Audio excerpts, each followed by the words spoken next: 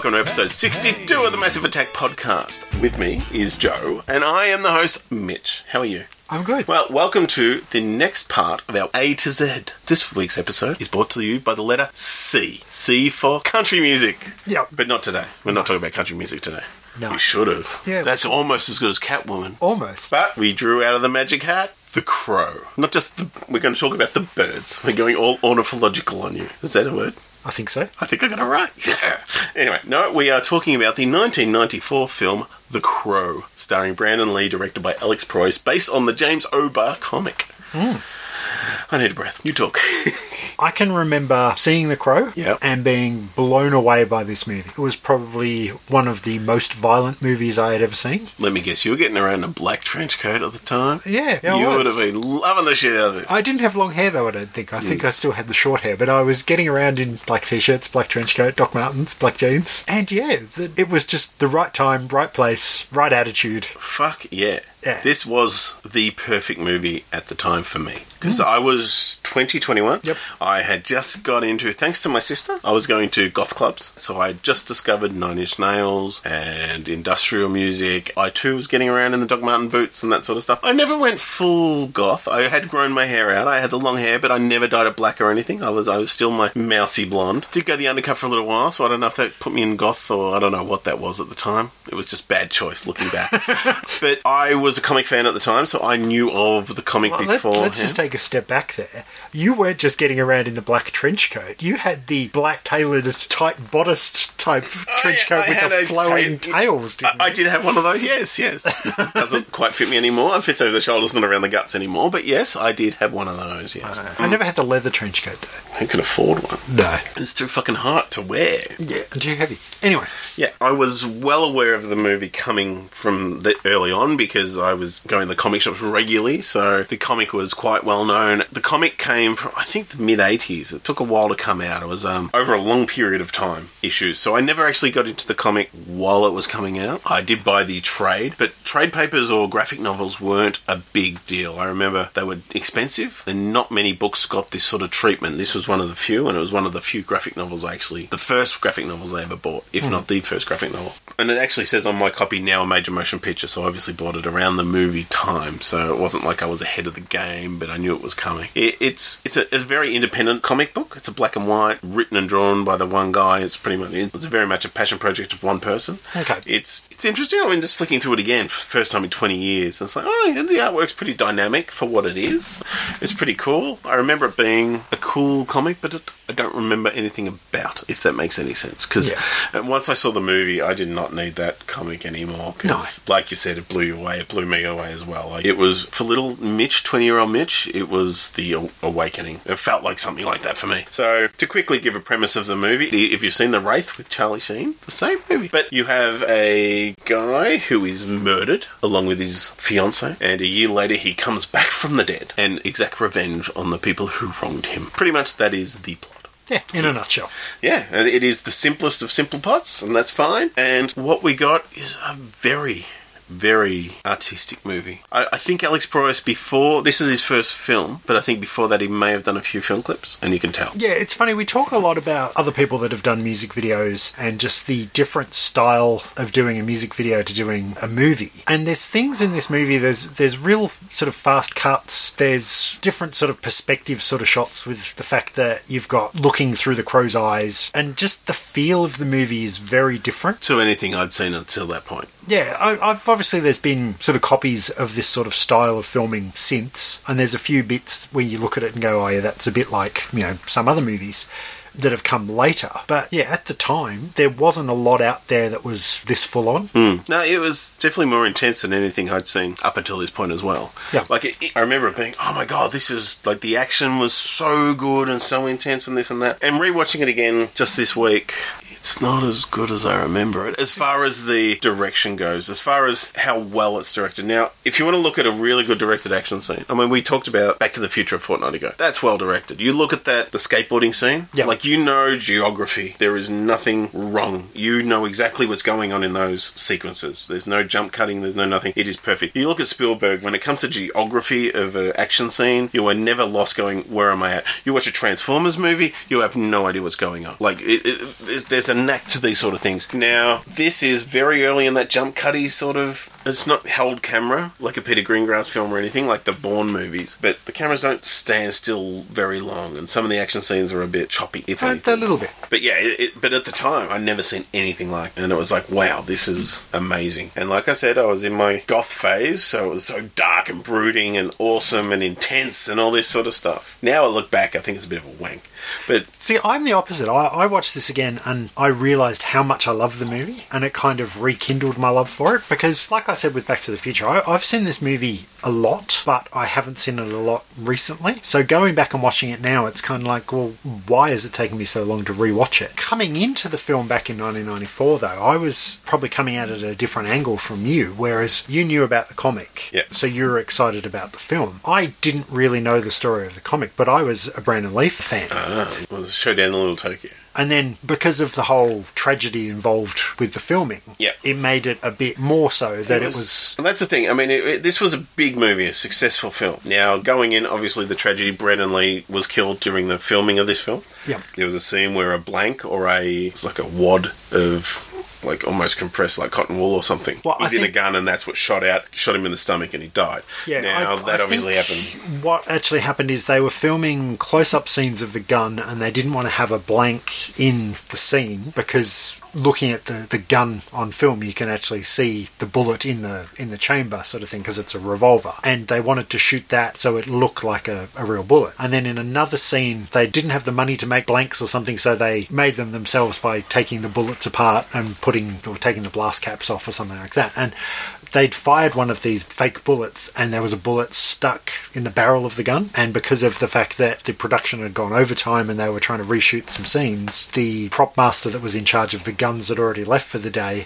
So instead of having the weapons master, they just had a general prop type guy come in there and go, oh yeah, that's fine. They put the blank in the gun. Now, I'm not a real gun person, so I don't really understand the difference between blanks and, like, the fake bullets. But apparently a blank has the gunpowder and the firing cap, so it makes the noise, but it doesn't have a bullet. But there's still enough kick from the blank itself. So normally a blank wouldn't shoot, but because there was the bullet still stuck in the barrel, when the blank went off, it fired, shot him at close range in the stomach. He was rushed to hospital and died a few hours later.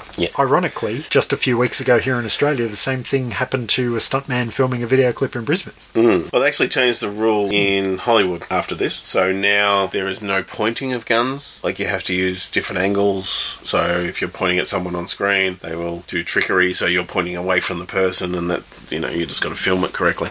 So this caused a bit of a hoo-ha in Hollywood, and production, I think it took an extra year to finish production, because they had to, one, get over it, and do we finish the film or not? Company that was financing it originally just said, no, we're done. Another company did come in and say, let's finish it off. Miramax came in and picked it up after the and said, no, we can finish this off. And then early days of computer graphics to finish some of these scenes, they'd use body doubles. They had a mask that they made of him. Like, they actually took a life mask of him at the time, and they had one made, but everyone on set, after they had an actor wearing it, it was just too creepy and weird, and they destroyed the mask and said, no, we'll do it otherwise.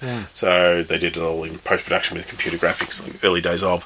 And to their credit, they pulled together a very good movie without actually, you know, it wasn't obvious. I think they'd filmed most of his scenes, and they were going to go back and refilm the flashback scenes. So because of the fact that Brandon Lee died, they rejigged the script a little bit, and they made the flashback scene more of a first person almost. So I mean, I'm sure it's out there now, more of the facts of what was different and changed, but it doesn't hurt the film at all. But I remember when it came out, obviously there's at least a year between. It's like when Heath Ledger died before Batman. There was sort of a stigma that came out with it beforehand. So, because it had such a goth following, so with comics and goth that I was in both those scenes, there was no way I was going to miss this movie. So I was excited anyway. Plus you had the whole stigma that was Brandon Lee's last film he died making, and blah, blah, blah. There was a lot of hoo-ha, especially around my age of people. So, would this be a success if he didn't die? Would the buzz have been around it just for the knowledge of knowing that it was there? You can never, we don't know the answer, but I always wonder how, if it would just be a forgotten little quirky film that goths liked, if it didn't have that history. Probably. I don't know. I've never really thought of it that way. But you're right. I think the fact that he did die, and it's kind of made him sort Immortal. of a martyr, an immortal, yeah. It's put more emphasis on the film. And the way he died, but this is a character who dies and comes back. You know, it's just, it adds more credence to the film in a weird way that you sort of go, oh, this is so... In such a goth way as well. It's so nihilistic and everything. It kind of falls in the same sort of trap. The fact that Bruce Lee, his dad, had died tragically as well. Yeah. But it kind of almost falls into the whole Jeff Buckley and his dad dying, the musician, and then like Jeff Buckley the dying. curse, Bruce Lee curse. But and he was sort of on his way to become a star, and it could have been a big deal. A half Chinese actor, you know, being a lead in films. It's not like we've got one since. He was, you know, we've got The Rock, who's sort of African American Samoan. You know, sort of like being leads, and Vin Diesel is sort of wherever he's from. Mars, the potato factory, I don't know.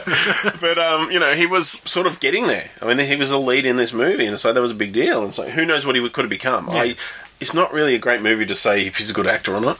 He doesn't get a lot to do. Because of the character that he's playing. Could he have become bigger? Would this movie have been a success? Would have been a breakout? You could see that Brandon Lee had a lot of charisma, and the fact that he had that sort of action star, he's a good-looking guy. Yep. He probably could have gone on to be quite a big name. Yep. But as you say, who knows? You can never tell. No. So building up to this, seeing this movie the opening week that it came out, I saw it. Now this is, barring other films like Mad Max or Star Wars or things like that, this is the movie I've seen the most at the cinema in its first run. I saw it 4 times at the cinema, which is the most I've ever done for a movie. I mean, I saw The Force Awakens 3 times. In its first run. I've seen Mad Max plenty of times, but that's been in subsequent viewings and this and that. But in its first run at the cinemas, this is the most I've ever gone to the movies voluntarily to go, I'm going to see that movie again. Yeah, I've probably seen it in its opening a good 2, maybe 3 times. I can remember seeing it again in a movie marathon, and it was like the midnight movie of the movie marathon, and there was a lot of goths that just turned up just for this one film, watched The Crow and then left again. But yeah, there's just something about it. And exactly that case.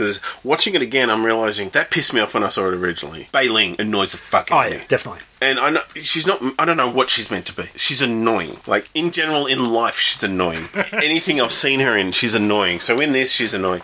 Yeah, and every scene she's in just drags because she talks. I like the pretty eyes. Yeah. Or whatever. Just shut up. And when she died, it was the best moment of the movie for me. It's like, yes!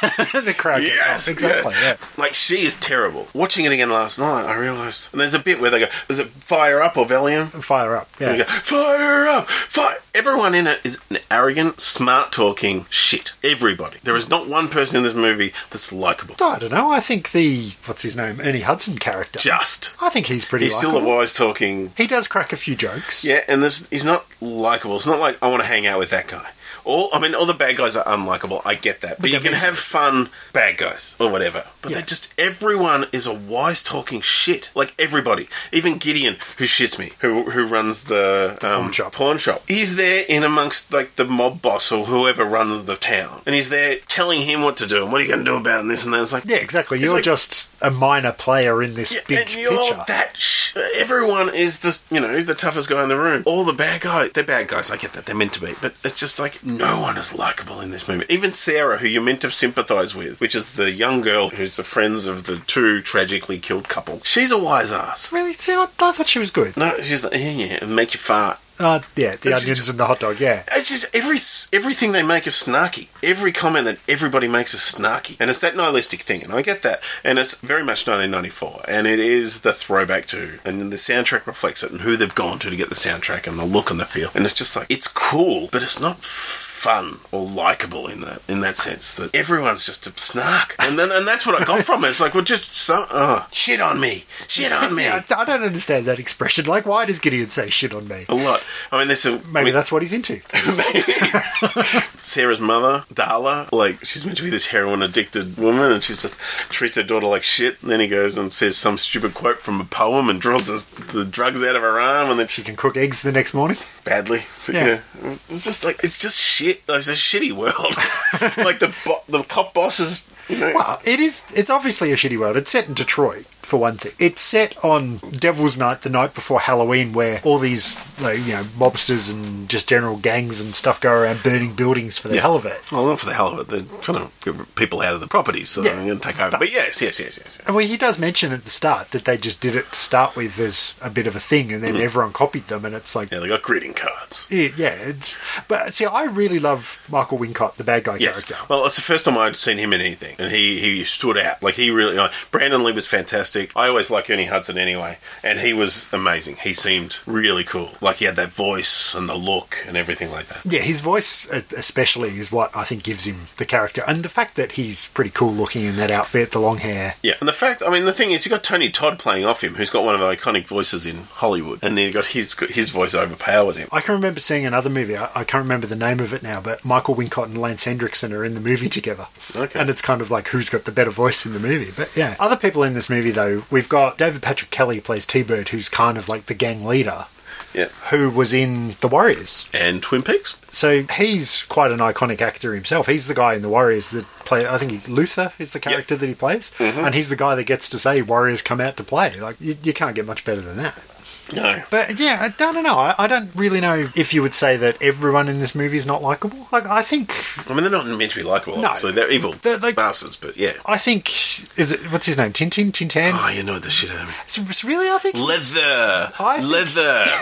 And then he close the gate on the way out. Yeah, master. It's just... See, I like him. I think he's a really good character. Because the fight scene he has at the end, it's just coming out, oh, don't play with knives. It's just... When he says, these are my babies, my knives, and I never miss, and then he misses like 3 times in a row, and it's like, well, obviously you're not that good. They all get their comeuppance, and they're all coming across as arrogant wankers. But you've got the guy who playing T-Bird. He's in charge of the gang, but he should be more dominant. They all need more character, but they don't. It's almost like everyone wrote the script for the same character. Like, they all have that same amount of snark, the same amount of arrogance about them. They're almost one note, or it's almost like they were written for... They're interchangeable. The snark and... I keep saying snark. Just the arrogance of each character. It could be any of them saying the lines, and it's exactly the same.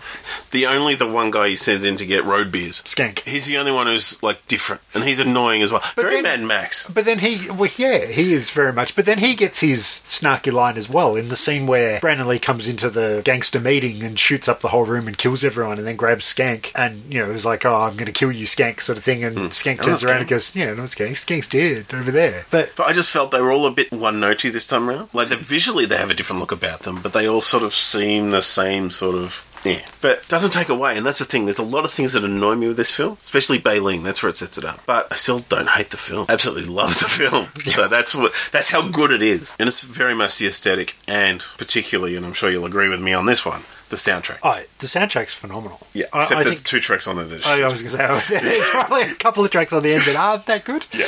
But... like that ballady, girl bandy thing, that's terrible. Yeah. Yeah. And I didn't realise at the time, but there's a lot of covers on that soundtrack. The Nine Inch Nails song is a cover of a Joy Division song. Okay, well, the James O'Barr, he wrote a lot of it's a tribute to Joy Division. Like, every chapter break in the comic is a Joy Division song lyric, or the title is a song lyric or a title of a song. Yeah, he's a big Joy Division fan, so that makes a lot of sense. But, I remember the song from The Cure, and The Cure, he loved Joy Division, The Cure, and something else. Yeah. And the fact that The Cure did an original song for it, they were wrapped. He was so happy for that. And it's such a good song. It's probably my favourite Cure song, because I've listened to the soundtrack so much. Yeah. But it's a good soundtrack song as well, in the fact that it evokes a narrative to me. It evokes... And, it's got that perfect feel for that bit of the movie with... You can't help but visualise the build-up. Yeah, and that's when Brandon Lee's putting on the makeup. For the first time. Yeah. And he's suiting up. And exactly, suiting up. And the fact that the song kind of builds to the point where there's a crescendo and Brandon Lee punches the mirror, and it just all works. And you can't help but feel something listening to the song again. Like, that soundtrack is so good, except for those couple of tracks that are just... But they're really just throwaway bits in the movie as well. They're more your typical...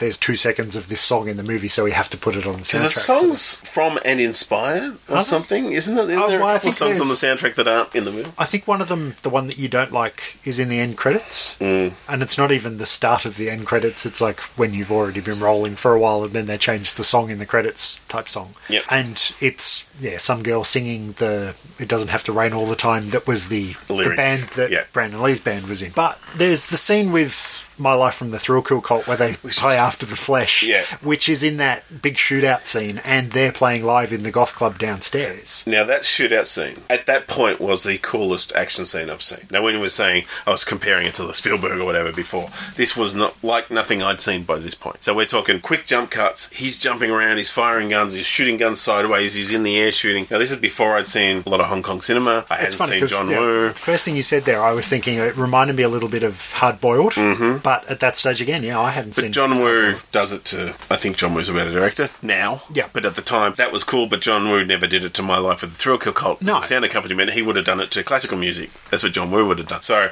this was just awesome. Like, sensory overload with the music, especially at the cinemas. The soundtrack is huge. He's jumping around, and it still is a well-cut scene now today. I think a lesser director would do a butcher job with it, and you'd probably get away with it modernly today. You'd probably get away with doing a lot less. So I think it's craftily done. This is what I thought I was seeing when I first saw The Matrix for the first time, when you're seeing bullet time. This was the equivalent back then. Yeah. Like, before The Matrix, I watched this going, oh my god, this is mind-blowing. Seeing The Matrix, like, so many years later, it's like, this is mind-blowing. So it's not as mind-blowing as it was, but it still is cool, but it also, you associate it with the time of the movie, what's happened, the intensity of it. And like I said, no one's likable in this film, so it's grisly. You're watching this thing, and it's cool. Like, a lot of it's cool. Like, he looks cool, everything he does is cool, but you get to this point, and it's a release, because he's letting go. Yeah, you've been pent up watching this whole thing for a long time, so you finally can go, yeah, fuck yeah, do it. Yeah, so a table full of bad guys fills him with bullets, and he just gets back up and just basically says, well, fuck you, you're gone now, and then takes him out, and it's just such a cool moment. And as I said, it was probably the most violent scene in a movie I'd seen before that. I can't think of... There's not a lot of blood in it, to be honest. No. You don't see anything. It's just not bullets that flying and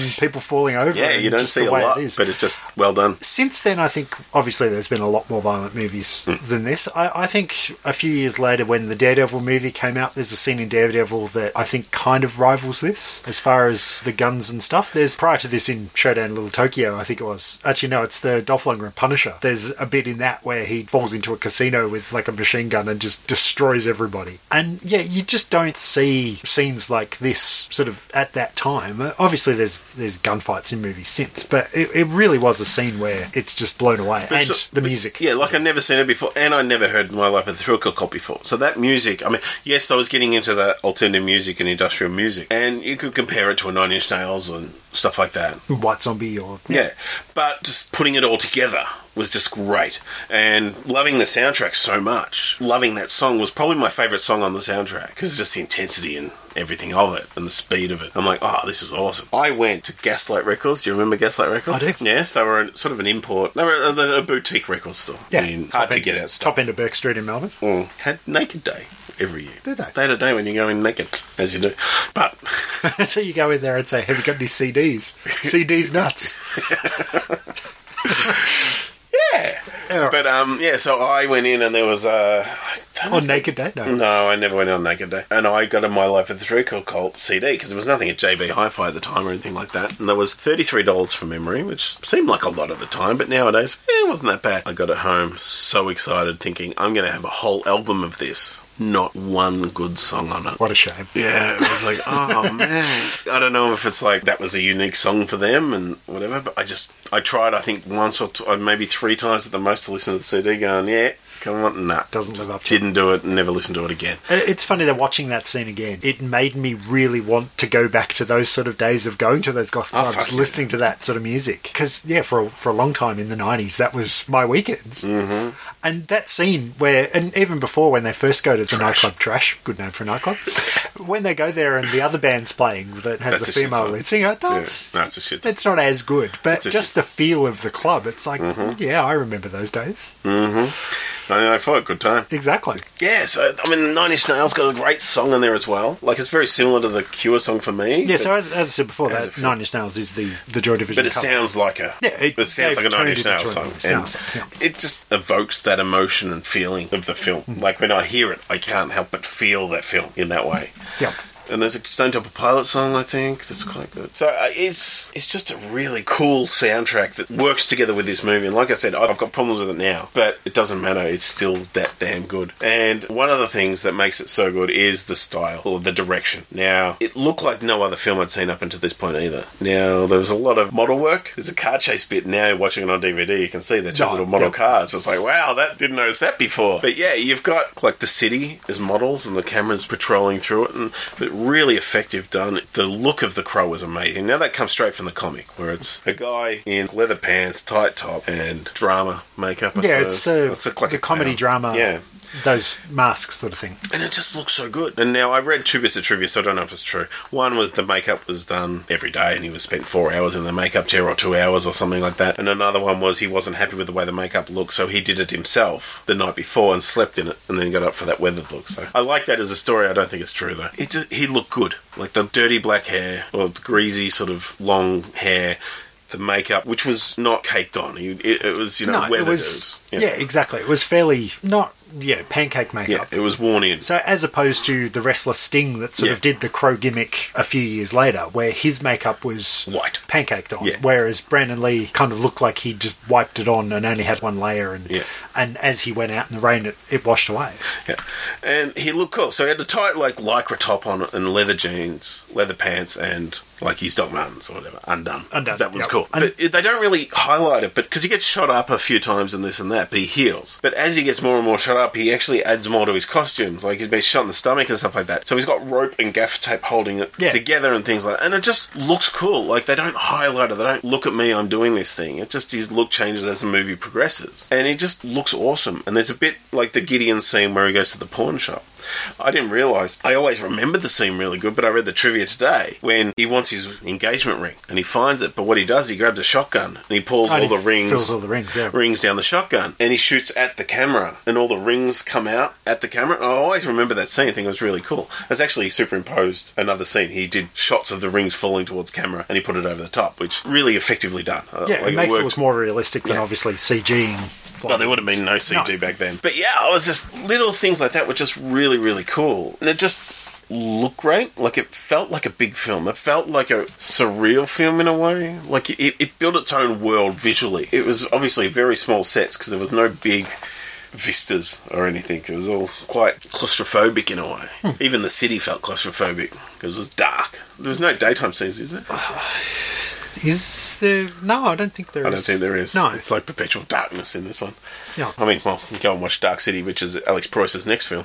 And you can sort of get a feel of, he's got a visual look to him, and that's really cool. Yeah, so everyone had a look, like Tintin, the bad guys, they had a look. Fun Boy kind of had his look. Yeah, and a lot of it came from the comics. Like, if you go and look at the comic, it's not true, but there's a lot of paying tribute to it. It's like, yeah, that's definitely there. And yeah, full credit, it shouldn't have worked. To lose your actor partway through, it's an ambitious project, but yeah, to pull together everything he has. Unfortunately, Alex Proyas has lost it a bit since, because he made his most recent film was Egypt, Gods and Monsters, which was badly reviewed, and he out there was having a go at all the reviewers and this and that, and everyone sort of go, just put your head in, Alex. Make a good film. Don't have a go at the reviewers. I think he was sort of telling him, it's like, you don't know what a good film is, you're just reviewers, you're this and that. It's like, yeah, well, no, it's all your film. In the end, it was sort of like, just shut up, Alex. He's obviously not that nice a guy, because he's made some good films. Like Dark City is really, really cool. Unfortunately, it came out at the same time as Matrix, so very similar, and obviously Matrix was groundbreaking in a lot of ways. Garage Days, he came back to Australia to make a bit of a film, knowing he came back to Australia with Nicolas Cage, never a good mix. But iRobot, I think, is a really good film. I think visually and narratively, it's just really cool. I have issues with iRobot, but that's to do with his Converse runners that he buys. Other than that, it's we talk about product placement. You're talking about a future movie, and you've got to get money somehow, and you've got to do product placement. That was really shoehorned in, no pun intended. It's like, I'm a retro guy. I like my classic Converse All-Stars. Yeah, that was shit. Talking about product placement, though, is watching The Crow and looking at with that really critical eye after seeing Back to the Future and those other movies, there's not a lot of product placement in The Crow. Not that I can tell you. Not that I remember seeing any, no. No, there's nothing that really jumped out. So, yeah, that's one good thing for it. Road beers, that a brand. I didn't even think they showed the brand of potato chips that he's eating. Well, that's the thing. It's those sort of character moments that they're not real people. And that's what I found. Like, he's in there, go get some road beers and this. No one talks like that. Really? You've never gone to a 7-Eleven to buy road beers and chips? But that's the thing. These people having conversations, but no one talks like that. It just felt like people are saying things. It's not real conversations. And I guess the other scene when you kind of have the establishing shot of them in the bar where they're doing shots. It's not a real conversation that people have. Yeah, swallows the bullet and then they all pull knives and guns on each other and stuff. It just came across that this is theatrical, but it's not real. I know it's not real, it's a movie. But it just felt fake. Yep. Like, everything is sort of like, no one acts this way. No one... Like, he's in there, he had to buy some beers and some snacks for the road. And he's got the chip packet ripped open ridiculously and he's just scoffing it in. It's like, chips, no one eats like that. Yeah. No one... You've been told to be... you're gone in as this bad person. You're disruptive. You're chaos, in a way. And it's like... It's not, and maybe I'm looking too much into it for what it is. But then, now that you say that, the gang themselves don't come across like a gang. They just look like four individuals that hang out and do crime together. But there's nothing. But all the conversation they have, especially T-Bird, he talks in sentences that no one would say. They just don't come across as like the Michael Wincott character is the only one who seems to be able to say sentences that sound like real sentences that humans say. Everybody else seems like Baleen particularly, but everyone else, they just say lines, and they're meant to sound profound or something like that, or snarky or tough, but they don't sound conversationally or like something a real person would say. And that's what I got out from this time watching it, going, it just feels really weird. But yeah, saying all that, then they all die. You're wrapped because, well, you don't like them, but they're evil bastards. And you go, yes, you finally got your revenge, and well done. That's great. And it just wraps up really nicely. And it's like you could easily have tried to make a franchise out of this if he survived. Would they have done it? Yeah. We'll get onto that later. But, would Brandon Lee have continued on? Would they have gone and made more? Who knows? Yeah, I don't know. I think the fact that I didn't know the source material well enough meant I was quite happy with the fact that, the Crow came, Eric rose from the grave, became the Crow, got his revenge on the people that killed him and his fiancée, and then once everyone was dead, he could quite happily go back to his grave and see Shelley again. Yep. I think that was well enough. They've done that. That's all they need. Yep. Like, we didn't go back to see Ernie Hudson to find out if he lived from his gut shot. Yep. And you didn't need to because it wasn't his movie. It was Eric Draven's movie. Yep. And, it was just compact in its own as-is story. Yeah, pity there's a couple of sequels in it. It is. But the sequels are different characters. I have seen the second one. I've seen City of Angels. That's the second one. I have the script for City of Angels right here. Because I went to Sydney and I found a shop that sold scripts. And I love The Crow so much, I bought the script. And this was 4 months before the City of Angels came out, going, I'm getting ahead of the curve. I'm going to buy the City of Angels script because that's how much of a fan I am. And this is going to be the greatest thing ever. You were wrong. I was wrong. Yes, City of Angels from memory. I saw it the once, never bothered again. It just felt even more style over substance. And there was no substance whatsoever. And even the style, it didn't have the coolness of the first one. It just didn't have the soundtrack of the first one. Didn't have the feel of the first one. I don't remember it anyway. I've got on DVD and I have the soundtrack CD. Yep. The soundtrack has Hole's version of that Stevie Nicks song, which God Dust Woman, which I think is an awesome cover. Yep. But as far as the rest of the soundtrack goes, I don't think it's as good. Yep. And as far as the movie itself, I don't think I have taken that DVD out of its packet more than once since I've owned it. Well, in the first one, there was two bits where he had the crow, where he did the crow symbol in blood after he killed one of them. Yep, and after he killed Tintin. And he did the flame after he killed But you saw him with a lighter fluid making it in the snow and setting fire to it. Yeah. And in the second one, I remember weren't there crow motifs everywhere in the second one, but for no real reason. Just sort of like they were things. Yeah. I just remember hating it because I had such high expectations and high desires for what I wanted out of that film. It didn't hit any of them, and I was angry because I bought the script, I bought the book. I've got both books here. I've got the Crow and the Crow City of Angels book. The only good thing about the Crow City of Angels book is they've got some graffiti they invented an alphabet for, and I used to go around with fake tattoo, and I had a friend draw my initials on in this fake crow alphabet, and no one else knew what it was talking about. Looked really cool on my arm, though. I'm sure people did know. I'm sure there was other Crow fans out there that really did. Sound like a wanker saying that, but that's okay.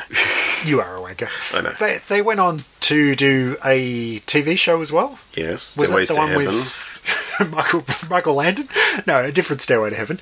Yeah, so that was the one with Mark Dacascos, who was another martial arts. And he looks a lot like Brandon Lee, so that actually works. And he's playing Eric Draven in that one. So that I can remember seeing episodes of that and thinking it wasn't too bad, but again, it just wasn't the same. Never saw it. So we had The Crow in 94, City of Angels in 96, Crow Salvation with Kirsten Dunst apparently in 2000, and The Crow Wicked Prayer in 2005 with Tito Ortiz. Really? Yeah. So I've not seen anything past City of Angels, and the TV show was with, I forget what year that was. And they are flogging a dead horse. Well, there was talk that they were going to do a remake fairly recently with Jason Momoa playing the Crow. And Nick Cave, apparently. Really? There's still talk, so that's not happening. There is talk. It's not that there was talk of. They are planning on making it. Nick Cave's writing the screenplay, apparently. Okay. But again, will it live up to the original? And I don't think it will. This is Jason Momoa after Justice League comes out and after Aquaman comes out. So he should be an A-list actor by that point, you know. So he's bringing A-list, you know, we're not talking Mark Dacascos here. We are talking an A-list actor. Hopefully. So are we bringing an A-list budget? Are we talking A-list marketing? Nick Cave writing a script. That gives it some sort of credo to the goths, but that's not a lot of money. We're talking we want to make a movie. So it could be interesting. I mean, I was going to say we don't need another Crow, we've got one. But it's like, well, it's been 20 years. Yeah. Maybe. And nothing wrong with the old one. I went back and watched it. It's great. So, but give me a new one, see what happens. Like, I mean, I just want a visionary director with a great soundtrack. That's all I want. You know, it's not that hard. So, I don't know. But yeah, so I've never, you watch a TV series, but never bothered with. Have you seen any of the other sequels? No, I didn't even know there was the 4 sequels. Yeah. Yeah, I kind of gave up after the TV series. I can remember someone bought me, I think it's the pilot of the TV series on DVD, and there was obviously someone that didn't know me that well. They bought me this DVD for a Christmas or birthday present, and they're like, oh, you're a big fan of The Crow, you must love this. And I was like, thanks. But yeah, Brandon Lee as The Crow was iconic. Yep. The character of The Crow, obviously the fact that, as I mentioned before, Sting the wrestler took that look. He went from being, you know, blonde, flat top to growing his hair out, dyeing it black, wearing the makeup, the trench coat, carrying the baseball bat, just looking awesome. And as a big wrestling fan, it's hard for me to separate the Crow and Sting's Crow-type gimmick. I can also remember one of the first expensive action figure toy, display-type toys that I bought was a Crow figure. Yep. And it's that sort of skinny, standing, sort of funny, sort of standing with the Crow on his shoulder. Yep. And I can remember I had that for quite a long time, but I can't remember why I got rid of it. Sting figure because there was no Crow figures at the time, so I bought this. He looked like he was made of dough. Like it was there was this pudgy round sort of figure that if you push a button on the side he vibrated, because that's what wrestling figures should do, I guess. But it was like him and the Crow gimme, and it was sort of like, yeah, that was the closest thing I had to a Crow figure, so I bought this Sting figure. This wasn't really a figure, it was more of a statuette. And I think I paid action figure. I think I paid about $100 for it. Ooh, ouch. You were a fan. I was. It was iconic. Yeah. And I think I probably gave it to my flatmate because I can't remember what happened to it. Yeah. That's funny because I went to like goth nights and things like that back then, and I remember one where there was all these goths there and they're in full regale and this and like, and there's one guy who was there in the full Crow get up. He had the leather pants, he had the gaff tape and the rope around it, and he just brooded in corners the whole time. He didn't talk to anyone, he didn't dance, he didn't anything. He just sort of looked intense the whole time, and you sort of go, "You're a wanker." But that's most people are going. Did he sit cross-legged? No, he was standing. And because going back to the movie again, the bit in that gunfire scene where they shoot him and he gets up and he's kind of all in one motion, jumps onto the table and then sits down cross-legged. I love that scene. And that's the thing, and the physicality he got out of it. He did the nip up, like from the ground, he nips up onto his feet and things like that. And because Brandon Lee was a martial artist. Yeah, so he had a physicality that we really hadn't seen in Hollywood films. So there was a lot of things we hadn't seen before. That soundtrack, never heard anything like it in a Hollywood picture. No. Those sort of actions, I'd never seen anything like it before in that sort of picture. So it was just cool. For me at that time, you could not make a cooler film. No. It was just the right film at the right time for little old Mitch, little old wannabe goth Mitch, and it was like, yeah, someone understands me. You know, it was. Yeah. You felt like, oh, this is a movie for me, which we've talked about plenty of times. Different films like Clerks and this and that, but as good as they are, you watch your Terminator 2s or you watch your Wayne's World and this and that, and they're broad movies that are popular and they're very good. But it's like, no, this is niche. It's funny because I remember when we did our quintessential 90s movies episode, we kind of tossed up the idea of whether we should put The Crow in there. But I think we decided that it wasn't quite 90s enough. It's 90s as fuck. But it's funny because you say it's the coolest movie around. For me, I think it was the coolest movie until probably Pulp Fiction came out. And then, for me, I think Pulp Fiction overtook it. Well, in a different way, but again, Pulp Fiction's kind of broad. It's a broader audience. It's not as niche as this. This isn't goth soundtrack, goth view, vision, goth costumes. The Pulp Fiction is cool. And being a wanky film guy now, I watched only recently, and I would agree with you about Pulp Fiction, but watching Wild at Heart only in the last couple of years blows that away. As good as Pulp Fiction is, I think Wild at Heart is even cooler. Because it's Nicolas Cage. Good Nicolas. Yeah. But I think it's better, yeah. So Mitch has actually just dug into a box of tricks that he has here in the studio. Now, this jacket you mentioned, I bought from Morticia's. I don't think it exists anymore. It was tailor-made for me. They measured it. It cost a stupid amount of money because that's what Morticia's did. They sold a lot, but they sold goth clothing. And were they in some little arcade in the city? They were, yes. And I actually bought theirs. Oh. It's a brooch. Yep. You describe it. All right, so it's a pewter, probably? Yeah. A pewter Brandon Lee laying prone. Oh, standing. That's probably a statue you had. It probably was, actually. With the leather pants and his boots on the outside and his tape around his middle. But that's a pretty cool brooch. Yeah. You should wear that again now and see if anyone notices what it is. I should. On what? I don't wear stuff like that anymore. It doesn't go with my Hawaiian shirts. No. It's funny, though, because you do see the occasional sad goth around now. You don't see happy goths ever. No, you never see happy goths, but you see even more sadder goths that never really grew out of the 90s goths. This is like my Goth Box I'm looking at. Really. But, yes. I don't know. For a time and place, definitely this was the movie of 1994. Oh, fuck you. And especially for us. Yeah, and I don't think you could ever show this movie to someone now and have them have the same appeal that it did then. I think the intensity's there. I think it still feels modern enough, pacing-wise. Like, it doesn't slow down terribly much. It rolls along at a really good pace. But it's like a lot of things, like Easy Rider. At the time, it was a rebellious film. And this isn't rebellious, but it is sort of to a point. It's counterculture in a lot of ways, because you are seeing the goth scene on a big-budget Hollywood film. You never saw that before. But it's like seeing, Easy Rider was seeing the biker scene, the stoner scene. Bikers.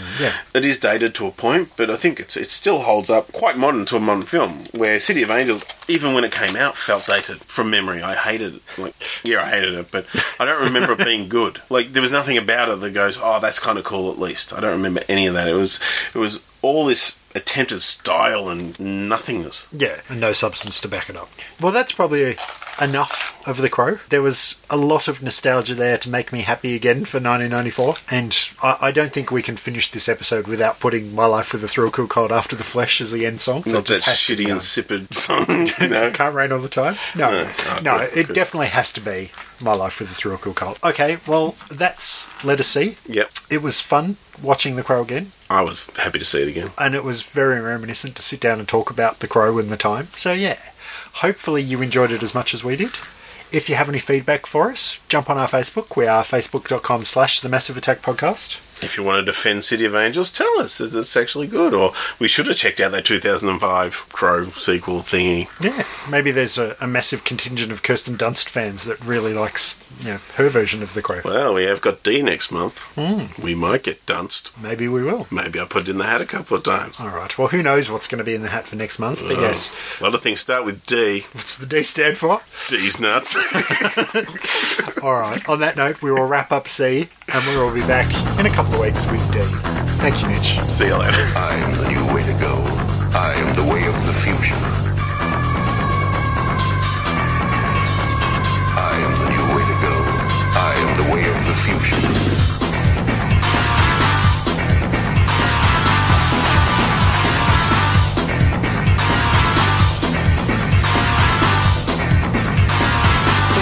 Innocent people being crucified.